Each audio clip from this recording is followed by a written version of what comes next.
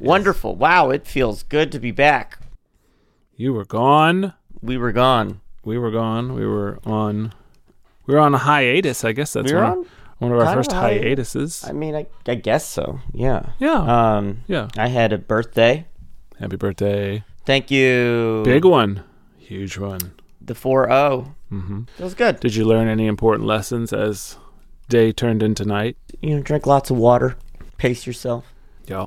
Mm-hmm. Yeah. I love my birthday, right? It's great. You bring all your friends together. All your friends are having a good time. Were these all friends that knew each other? In ways, it was an intersection of a lot of different friend groups. And some people came down from the Bay. Some people came up from San Diego. Depths of the ocean. They just walked out of the sea with the seaweed dripping off of their shoulders into the party. The mermen don't always integrate well with everyone, but, get a few cocktails in them, get a few appletinis. I'll tell you, the unlikely alliance between the mermen and the centaurs was something that I didn't see coming. Yeah, sure. But they get drunk and ride him around, and then, it may be time to call it. One flip flops, one clip clops, baby. Oh, boy. And now we have something to put on merch.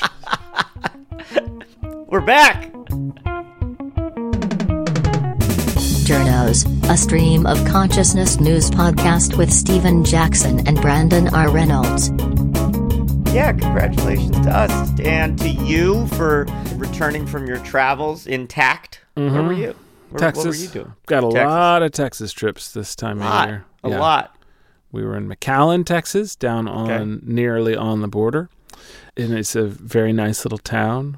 And we endured a storm the likes of which I have never seen before. Or since. Cool. In the few days since, I've never seen anything. Well, I hope hope just not. Constant lightning. It was like, when you're microwaving popcorn and the popcorn is cresting, Yeah. like it's at the most popping. Now imagine instead of popcorn, that's lightning. That's crazy. That's and is it like just over like the open field with like the huge clouds and couldn't see it. It was nighttime. It was nighttime. And there were 80-mile-an-hour winds, so stuff was just blowing sideways. And it blew out power to the hotel we were in and much of town. So like the power went out Friday night, and we left Sunday afternoon, and the power did not ever come back. You had no power. Yeah. So imagine staying at a hotel where there's just no power. The shower's cold.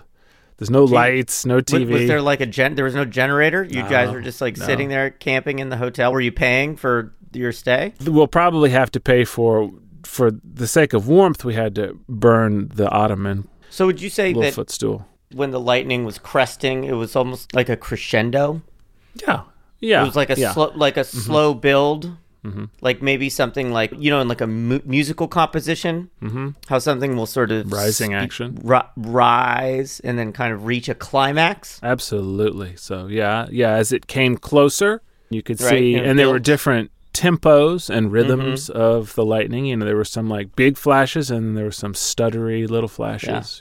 I mean, how lightning works. I don't guess I need to explain lightning, but building, rising action, rising to a climax. And it's funny that this happened. When did this happen? Just last weekend? Mere days ago. Well, Brandon, mere days ago, here in the fine city of Los Angeles, another crescendo occurred. You may have heard of it. I did hear about it. It made what we like to call the news everywhere. It was a perfectly packaged story. The Los Angeles Philharmonic was playing at Disney Concert Hall, and during the briefest lull in Tchaikovsky's Fifth Symphony, a noise rose out over the crowd that was described by some concert goers as an orgasm, a full-body orgasm, a screaming orgasm. Something, Stephen, was happening to a woman, sounds like in the balcony. Yes. And it provoked a lot of conversation. It is a perfect story for social media, for Twitter. Well, you could say it sparked a dialogue. You could certainly say it sparked a dialogue around what the hell was going on. Whether or not it was an orgasm or somebody perhaps suddenly awakening from a slumber. You know what?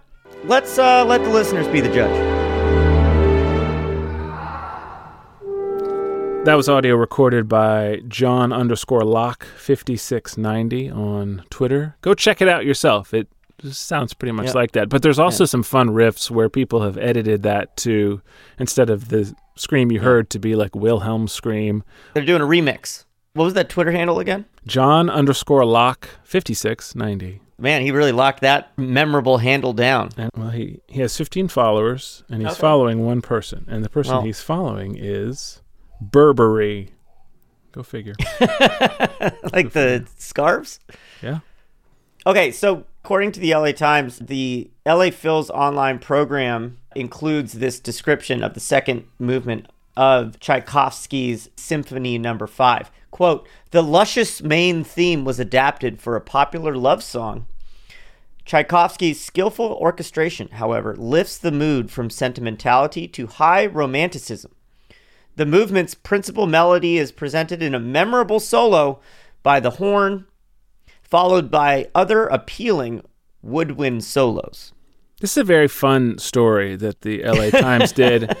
And all of the coverage of it, as you read it, you can just imagine, to me, what it seems like is the journalistic equivalent of people just elbowing each other and chuckling. Like, can you believe this juicy story, so to speak, fell in our laps, so to speak? What a wonderful thing. And there was so much wishful thinking about it being a woman having an orgasm because she was so moved, so affected by the music, that you kind of felt like the LA Times story was doing its due diligence, but sort of doing it less enthusiastically by saying, well, it could have been narcolepsy. They had to add all that stuff. Yeah, totally. Yeah. I mean, for a story like this, you know where I first went to? I went to people.com. Yeah, I think that's a good spot. You know, that's the source for this type of thing. And it's interesting, of course, they don't bring in any of like the balanced reporting, right? Because they're just like, holy crap, this woman had an orgasm at a symphony in Los Angeles.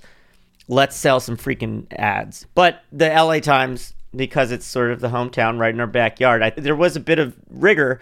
So they talked to a number of different people. Some people said that it looked like a woman waking up suddenly and screaming, right? As we all do. Yeah, if you wake up in the middle of a concert, you're liable to be a little bit taken aback. Where the hell am Tchaikovsky. I? Yeah, and then there's another account by a different attendee who said, quote, I saw the girl after it had happened, and I assumed that she had an orgasm because she was heavily breathing and her partner was smiling and looking at her. So that's from People magazine. They're asking us to fill in the blanks, to think that perhaps the couple was having a particularly good time. He was involved in some way.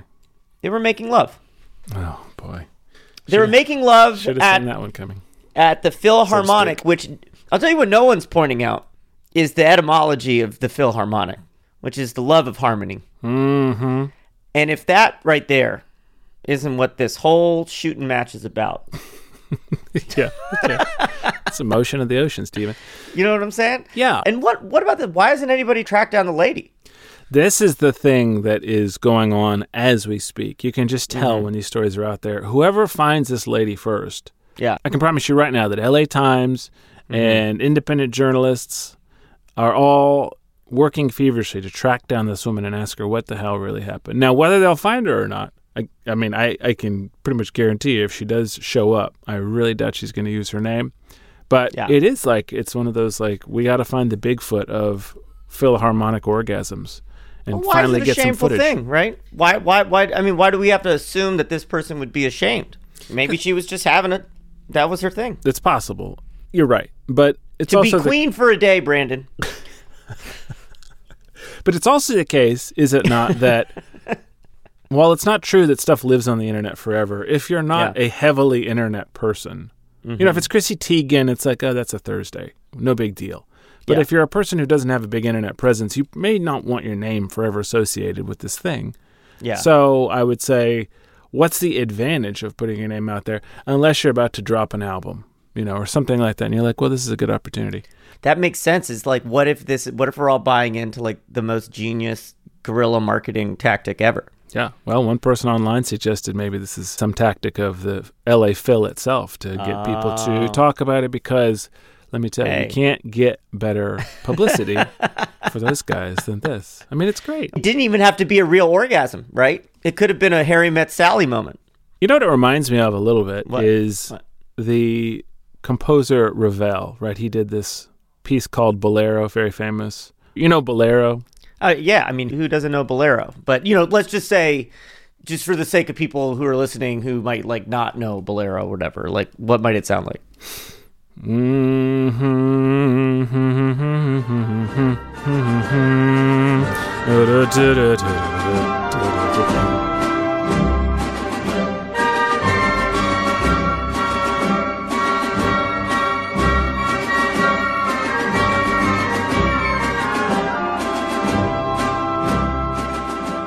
The thrust of that piece, what made it unique was Word choice. Word choice. Yeah, there's... The thrust of the piece. What can you do? The motion of the ocean of that piece, Stephen, is that it loops, the rhythm loops, right, in a way that was unheard of for a composition at that time. So the first time he performs it at the Paris Opera, this is November 20th, 1928, people freak out because, again, it's doing its movement, and then it repeats the movement, adds more instruments, adds more instruments, adds more instruments. And it's this very famous story that people started to lose their minds, I think, because they couldn't figure out what was happening. And apparently there was, according to one story, a woman was heard screaming, "Afu! Afu!" which in English is the madman, the madman. And according to this story in classicfm.com, quote, when Ravel was told of this, he reportedly replied, "That lady, she understood." Nice. What a stud. Look, I'm not disregarding the fact that life was more difficult in previous generations, right? But could you imagine living in a time where just this repetitive classical music song with a bunch of musical instruments added on at each rotation? It was such sensory overload that it made you lose your mind. Can you imagine how nice that would be to be able to respond to stimuli in the world in that way? Oh, for sure. The idea that here is something that's happening that is so overwhelming that your brain can't process. So it either shuts off or you potentially have an orgasm or whatever it is. Whatever thing is happening. Totally. And, the other thing that the folks over at any of these news organizations didn't suggest is perhaps this woman suffers from something called persistent genital arousal disorder. Oh, PGAD? PGAD. Yes. It's where people can experience ongoing genital arousal, but it's not associated with any sexual feeling or activity. Yeah. The pudendal nerve is malfunctioning, and the result is orgasms on demand. The sort of novelty of that would wear off fairly quickly. And I think that's the razor's edge that you walk with this story in particular, and with talking about disorders that are, let's face it, on their surface, funny. For example, the joke is, "Oh, I wish I could have had that." But, it's also no, people have that and they suffer from it. This woman, maybe she had an orgasm or maybe something else was happening. She really had narcolepsy and she had a panic attack or any number of things. Exactly. There's the wish fulfillment of, God, I hope it's an orgasm. I really do. That's a much better story. That's a story people want to hear. Yeah. People magazine just wants you to believe that it was a funny, funky old orgasm that was happening at a classical music concert. The big mystery, other than how Tchaikovsky could have assembled such a wonderful piece of music, but also related to that, is the essential mystery of sometimes just not knowing what's going on in someone's head, right? Not knowing what stimulus went in to produce this particular output, what the output was, what it means. We don't know. And unless that lady comes forward, we're not going to know. We're just going to have this speculation, presumably until someone has an orgasm or some similar thing at the next classical music event. Exactly. The story is held aloft by the mystery of what was happening to her. We don't know, and that's what makes it, for lack of a better word, interesting to consider. Exciting if it's an orgasm, and, kind of disturbing if something bad is happening to her. Yeah. But I'm not sure that many people wanted to go and learn whether or not it was disturbing. It was just too fun of a story. Sure. There's always been this issue in human interaction where we don't really know what one another's thoughts are, right? We communicate thoughts through language and symbols and art and all of that kind of stuff, right? But it was kind of a fundamental truth that somebody couldn't read your mind. And it's been the subject of lots of science fiction. It was something that was touched upon in 1984. There's a great quote that said, "Nothing was your own except the few cubic centimeters inside your skull. Well, that's true, yeah. That was the whole thing, that's what you owned. Everything else, Big Brother could monitor. And then, of course, at the end, Smith gets rats put on his head, and presumably they eat through his brain. Spoiler alert. And so even that was not a secure territory. Of course, the CIA also, during the Cold War, worked really hard with their various psychics and ESP technicians to try and read people's minds. Not successfully, as far as we know, far as we know, Stephen. And then, of course, there's like the MK Ultra stuff with LSD, seeing if they could get people to reveal inner thoughts that otherwise would not have come out. So it's always sort of been this unattainable thing, though, to actually poke inside your brain and read your thoughts. Sure, yeah. But all of that is about to change. And it happened in a little place called Texas, Stephen. Heyo. Had nothing to do with me, but the University of Texas in Austin just published a study in which they figured out, using fMRIs, a lot of recordings, and some artificial intelligence, that they could actually read thoughts. I don't know if they're actually reading thoughts. It's a lot of pattern recognition. It's a lot of extraction and guesswork, but basically they feel pretty confident that they could tell what a person was thinking. Yeah, the totally. Gist. The gist is the important thing. The gist is the word that they like to use. It's very scientific. And so prior to this technology was emerging through the use of like implants. And via those devices, they could start to get certain kind of crude readouts of thoughts, etc., right? This study is different because it talks about the use of, like you said, Brandon, an fMRI to look at brain activity data, and we can get into what that is later, and feed this data into a neural network language model called ChatGPT-1. Yes, the predecessor of the one that you're thinking of now. And then that would spit out text, okay? The experiment is kind of cool. The way that they would essentially do it would be they would have participants listen to like hours of podcasts and other audio recordings, and they would like track their brain activity during that period of time. 16 hours. Yeah. So after this brain activity has been measured for hours and hours and hours, they would ask an individual to listen to a news story or imagine telling a story. And when they would do that, the machine would then generate corresponding text just reading the brain activity. Based on associations that it picked up during the time when it was recording all of that response to the audio, figuring out what is the most likely series of words that this person is thinking of based on the brain activity we're seeing at this time. So I'll read you this bit from the study, which was published beginning of April in Nature Neuroscience. And co-authored by Alexander Huth and Jerry Tang. They write, quote, "To test whether our language decoder can be used to decode imagined speech, subjects imagined telling 5 one-minute stories while being recorded with fMRI and separately told the same stories outside the scanner to provide reference transcripts. For each 1-minute scan, we correctly identified the story that the subject was imagining by decoding the scan, normalizing the similarity scores between the decoder prediction and the reference transcripts into probabilities, and choosing the most likely transcript." The latter part of that, it gets a little bit technical, but the idea is exactly what we're saying, right? The machine picked up signals in the brain and associated them with a series of words, made predictions, and you have what sounds like 100% accuracy. Now, that's not 100% accuracy of recreating the words, but they were totally accurate at figuring out which story the person was telling. Do you want to hear the difference between some of the actual stimuli and the decoded stimuli? I do, yes. Okay.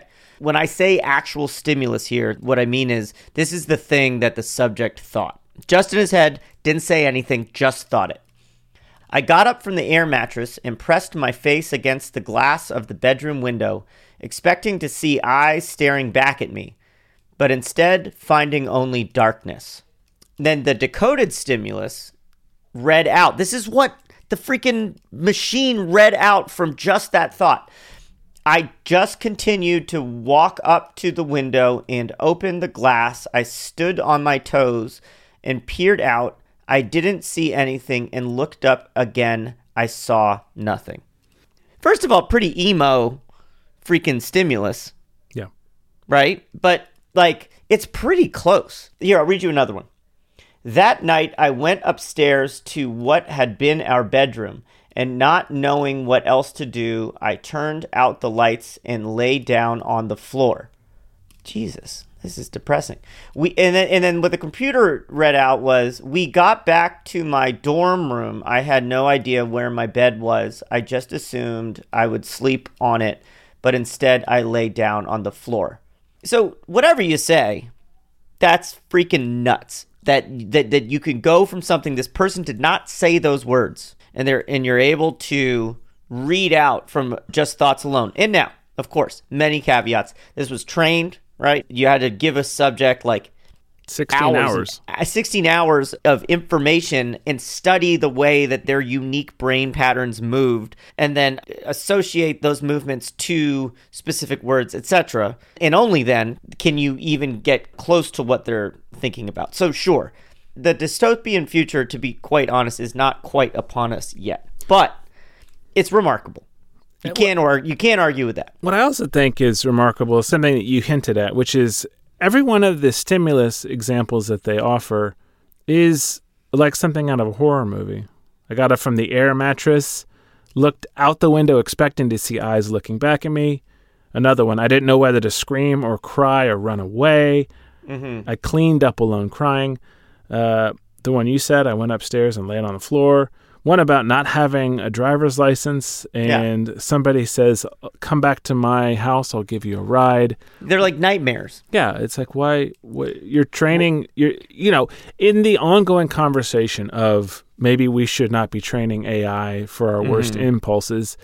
I don't want to criticize these guys because they're doing really interesting work, but I do think the information that they were feeding the machine is like, the best way to understand a human being is to figure out how to be scared. Well, I'm just going to say something.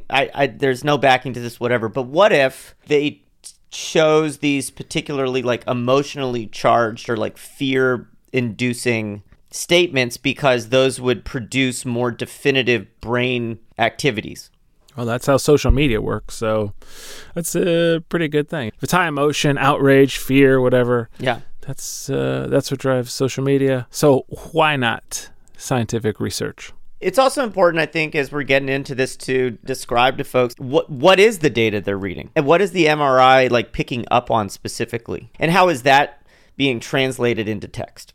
Well, fMRI is functional magnetic resonance imaging. For a long time, they used magnetic resonance imaging, which was just a way of making a 3D map of whatever it is that you're looking at. And then the functional side was essentially like you could make a movie of activity over a period of time. So you can map a thing spatially and then also temporally. And the way it works is that it's not picking up thoughts or really even electrical activity. It's picking up changes in blood flow in the brain. And it's a process called the blood oxygen level dependent signal, or the BOLD signal. It's not like it's reading these electric signals in the brain and going, this is what thought looks like. It's more like, well, when you lift your arm, that activates a certain part of the brain. Blood goes there, and there's all this activity, and so it responds to that. The critique that has existed with fMRI from the beginning has always been that because of this sort of second or third hand approach, again, it's not reading actual thought, it's reading blood flow, the delay can be, 10 seconds or more.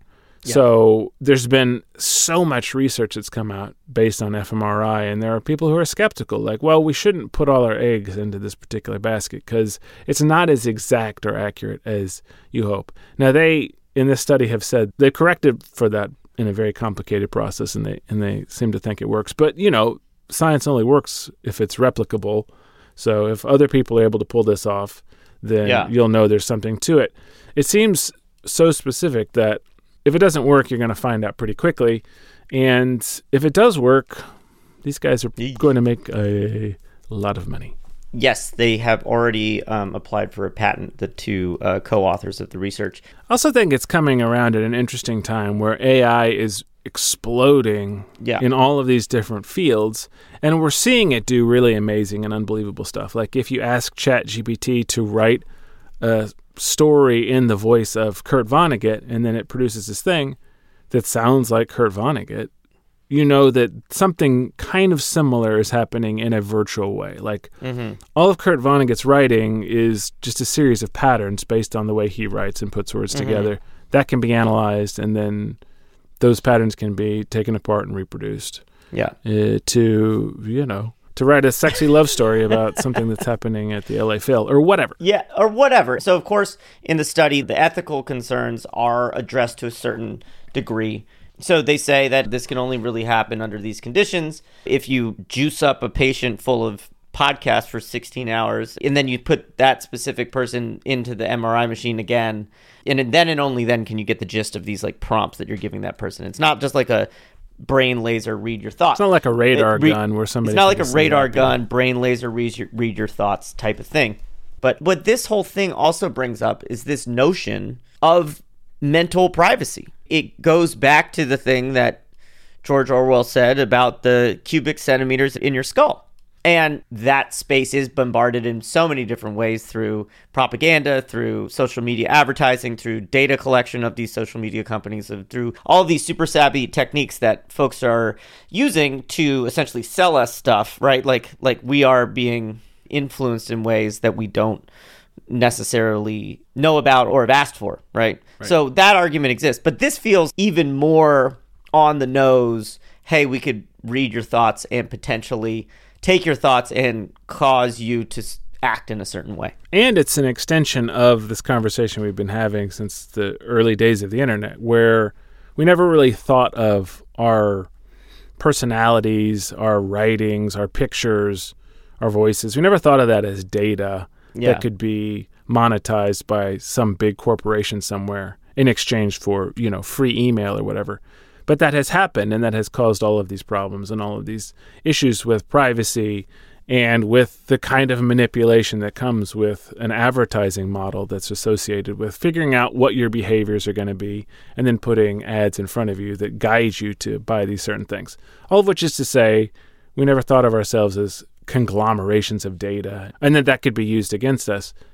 But now you have yet another iteration of that, which is that those thoughts are obviously data too. And if that's something that becomes more prevalent, whether it's taken away from you by force or more likely, as has been the case, we give it away in exchange for some kind of free thing, oh, well, the Gap will be happy to give you some cool socks in exchange for some thoughts that you have about the nature of socks. You're like, I don't know, free socks. Who hates that? Yeah. It's that same kind of thing. Like, this is another battlefield for data. And the idea that it right now is hard to extract feels like a growing pain issue. Like, well, no, at some point it'll presumably get easier.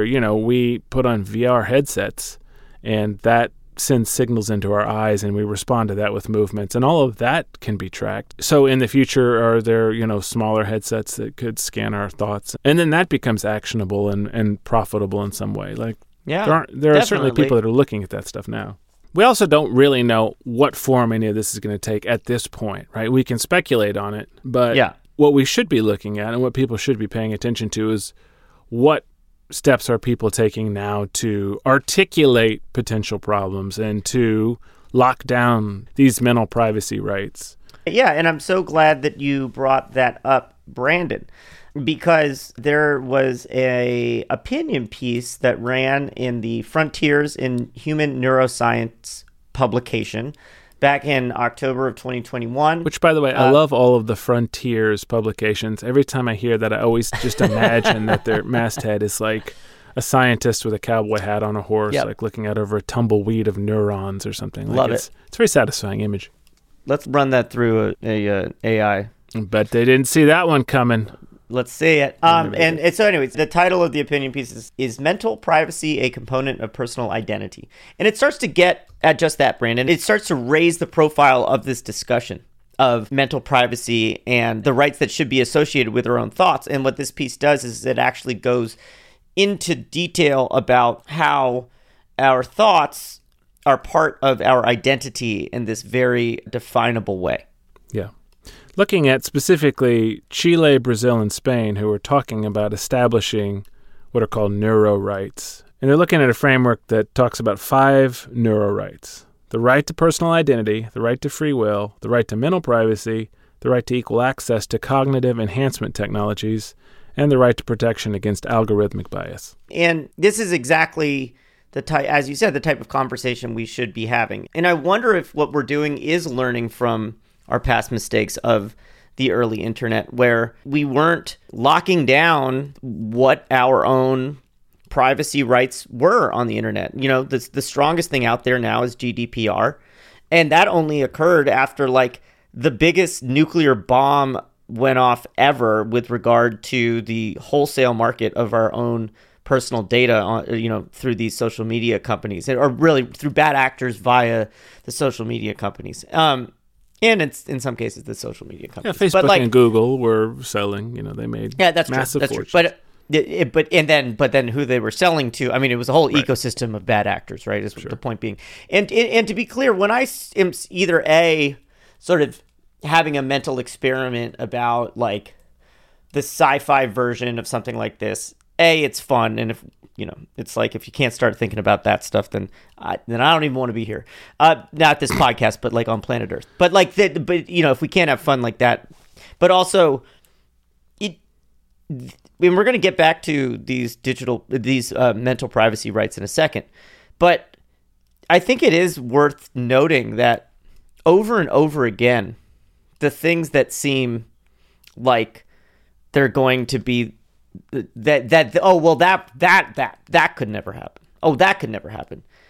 We're living in an age, and actually in our generation, where every single thing seems to keep coming true, right? So while it's important to, I think, delineate between speculation and fact, for sure, what's driving some of the work that we're about to talk about is specifically that. It's speculation. It's how do we hedge against the infinite possibility for harm that things like the ability to read one's thoughts, coupled with the power of AI, could deliver. Well, sure. I also think that it's interesting that you find these frontiers in science. Heyo. And really it allows people a second opportunity to have a good childhood in a way, right? Like, this is an opportunity to address some of those issues, like you said, that we missed the first time around. So if you look at those 5 rights, that's not particularly sci-fi, right? Personal identity, free will, mental privacy, and then equal access to cognitive enhancement technologies and protection against algorithmic bias. That's a little bit futuristic sounding. But in general, I think every time you hit these new frontiers, really we're coming back to some sort of fundamental question about what it means to be a person, right? Exactly. The writer does identify this sort of concept of identity as, this is a super oversimplified version of this, but like how it's this interplay between your private thoughts and then the perception of others of those thoughts, insofar as you allow those thoughts out of your body via language. And then what this writer is trying to argue is that the privacy of our thoughts and the ability for those to be kept private is fundamental to your identity as a person, which is protected. So you start getting into this stuff, and it makes us start to question how these new technologies could change the absolute notion of identity in general. Yeah. Where does a person start and end if your thoughts spend part of their time existing in a virtual space, computers or whatever? Are you sort of there? Is that part of you? One of the proposals from this group that's working on it says that, quote, neural data should be treated as organic tissue and thus protected by the laws for organ transplantation and donation. So they're going, well, this is a big new territory, but the best thing we can do at this point is to say what's a law that works and then adapt that. So it's taking organic tissue and just extending that, saying, well, what's the content of that? And so now you're getting into almost weird metaphysical space, which I think is going to be really interesting to see how that stuff plays out in years to come. Yeah, and maybe that's what was so sort of insidious and jarring and shocking about this revelation to the average person, that the social media companies have been gathering all this data about their online activity, is because they didn't know they were telling all these people all of these deep, dark secrets about their lives. And it goes beyond, of course, just not knowing that someone was tracking your website in a certain way. It was like tracking the interaction of all the different websites that you searched, and then the people near you who were searching the same things, and then the actions that you made after looking at certain things, right? Like that felt like somebody got into your thoughts for sure without you giving them explicit permission to do so, which of course is what we're seeing potentially happen with this mind readout technology. And so it's sort of like the excitement that everyone has trying to guess what was happening with this woman at the LA Philharmonic. The difference is the future that we're talking about is one in which people don't have to guess and assume and rely on grainy recordings and hearsay and all this. It's one in which not only would you know whether she had an orgasm or not, you'd know what she was thinking of at the moment of climax. You'd know what her partner thought of it. You'd know what all the people who were sitting around her thought about what she was thinking. And you start to get into a really crazy space where all of this stuff is just up for grabs. And so to speak. And, you know, the nice thing is, Stephen, I didn't know you were going to say that. For now. Stephen, this has been Journos. Perhaps you knew that. Well, you knew I knew that. I knew you knew that. Okay. Well, this has been Journos, and I am Brandon R. Reynolds. And I am Stephen Jackson. And Journos is produced by me, Brandon R. Reynolds. Since we don't yet know what you're thinking or what you think about this show, why don't you go ahead and drop us a line over at journos@journos.net. We'd love to hear from you. We'd love to hear what you thought of this episode. We'd love to hear what you think we should talk about next. So drop us a line, journos@journos.net.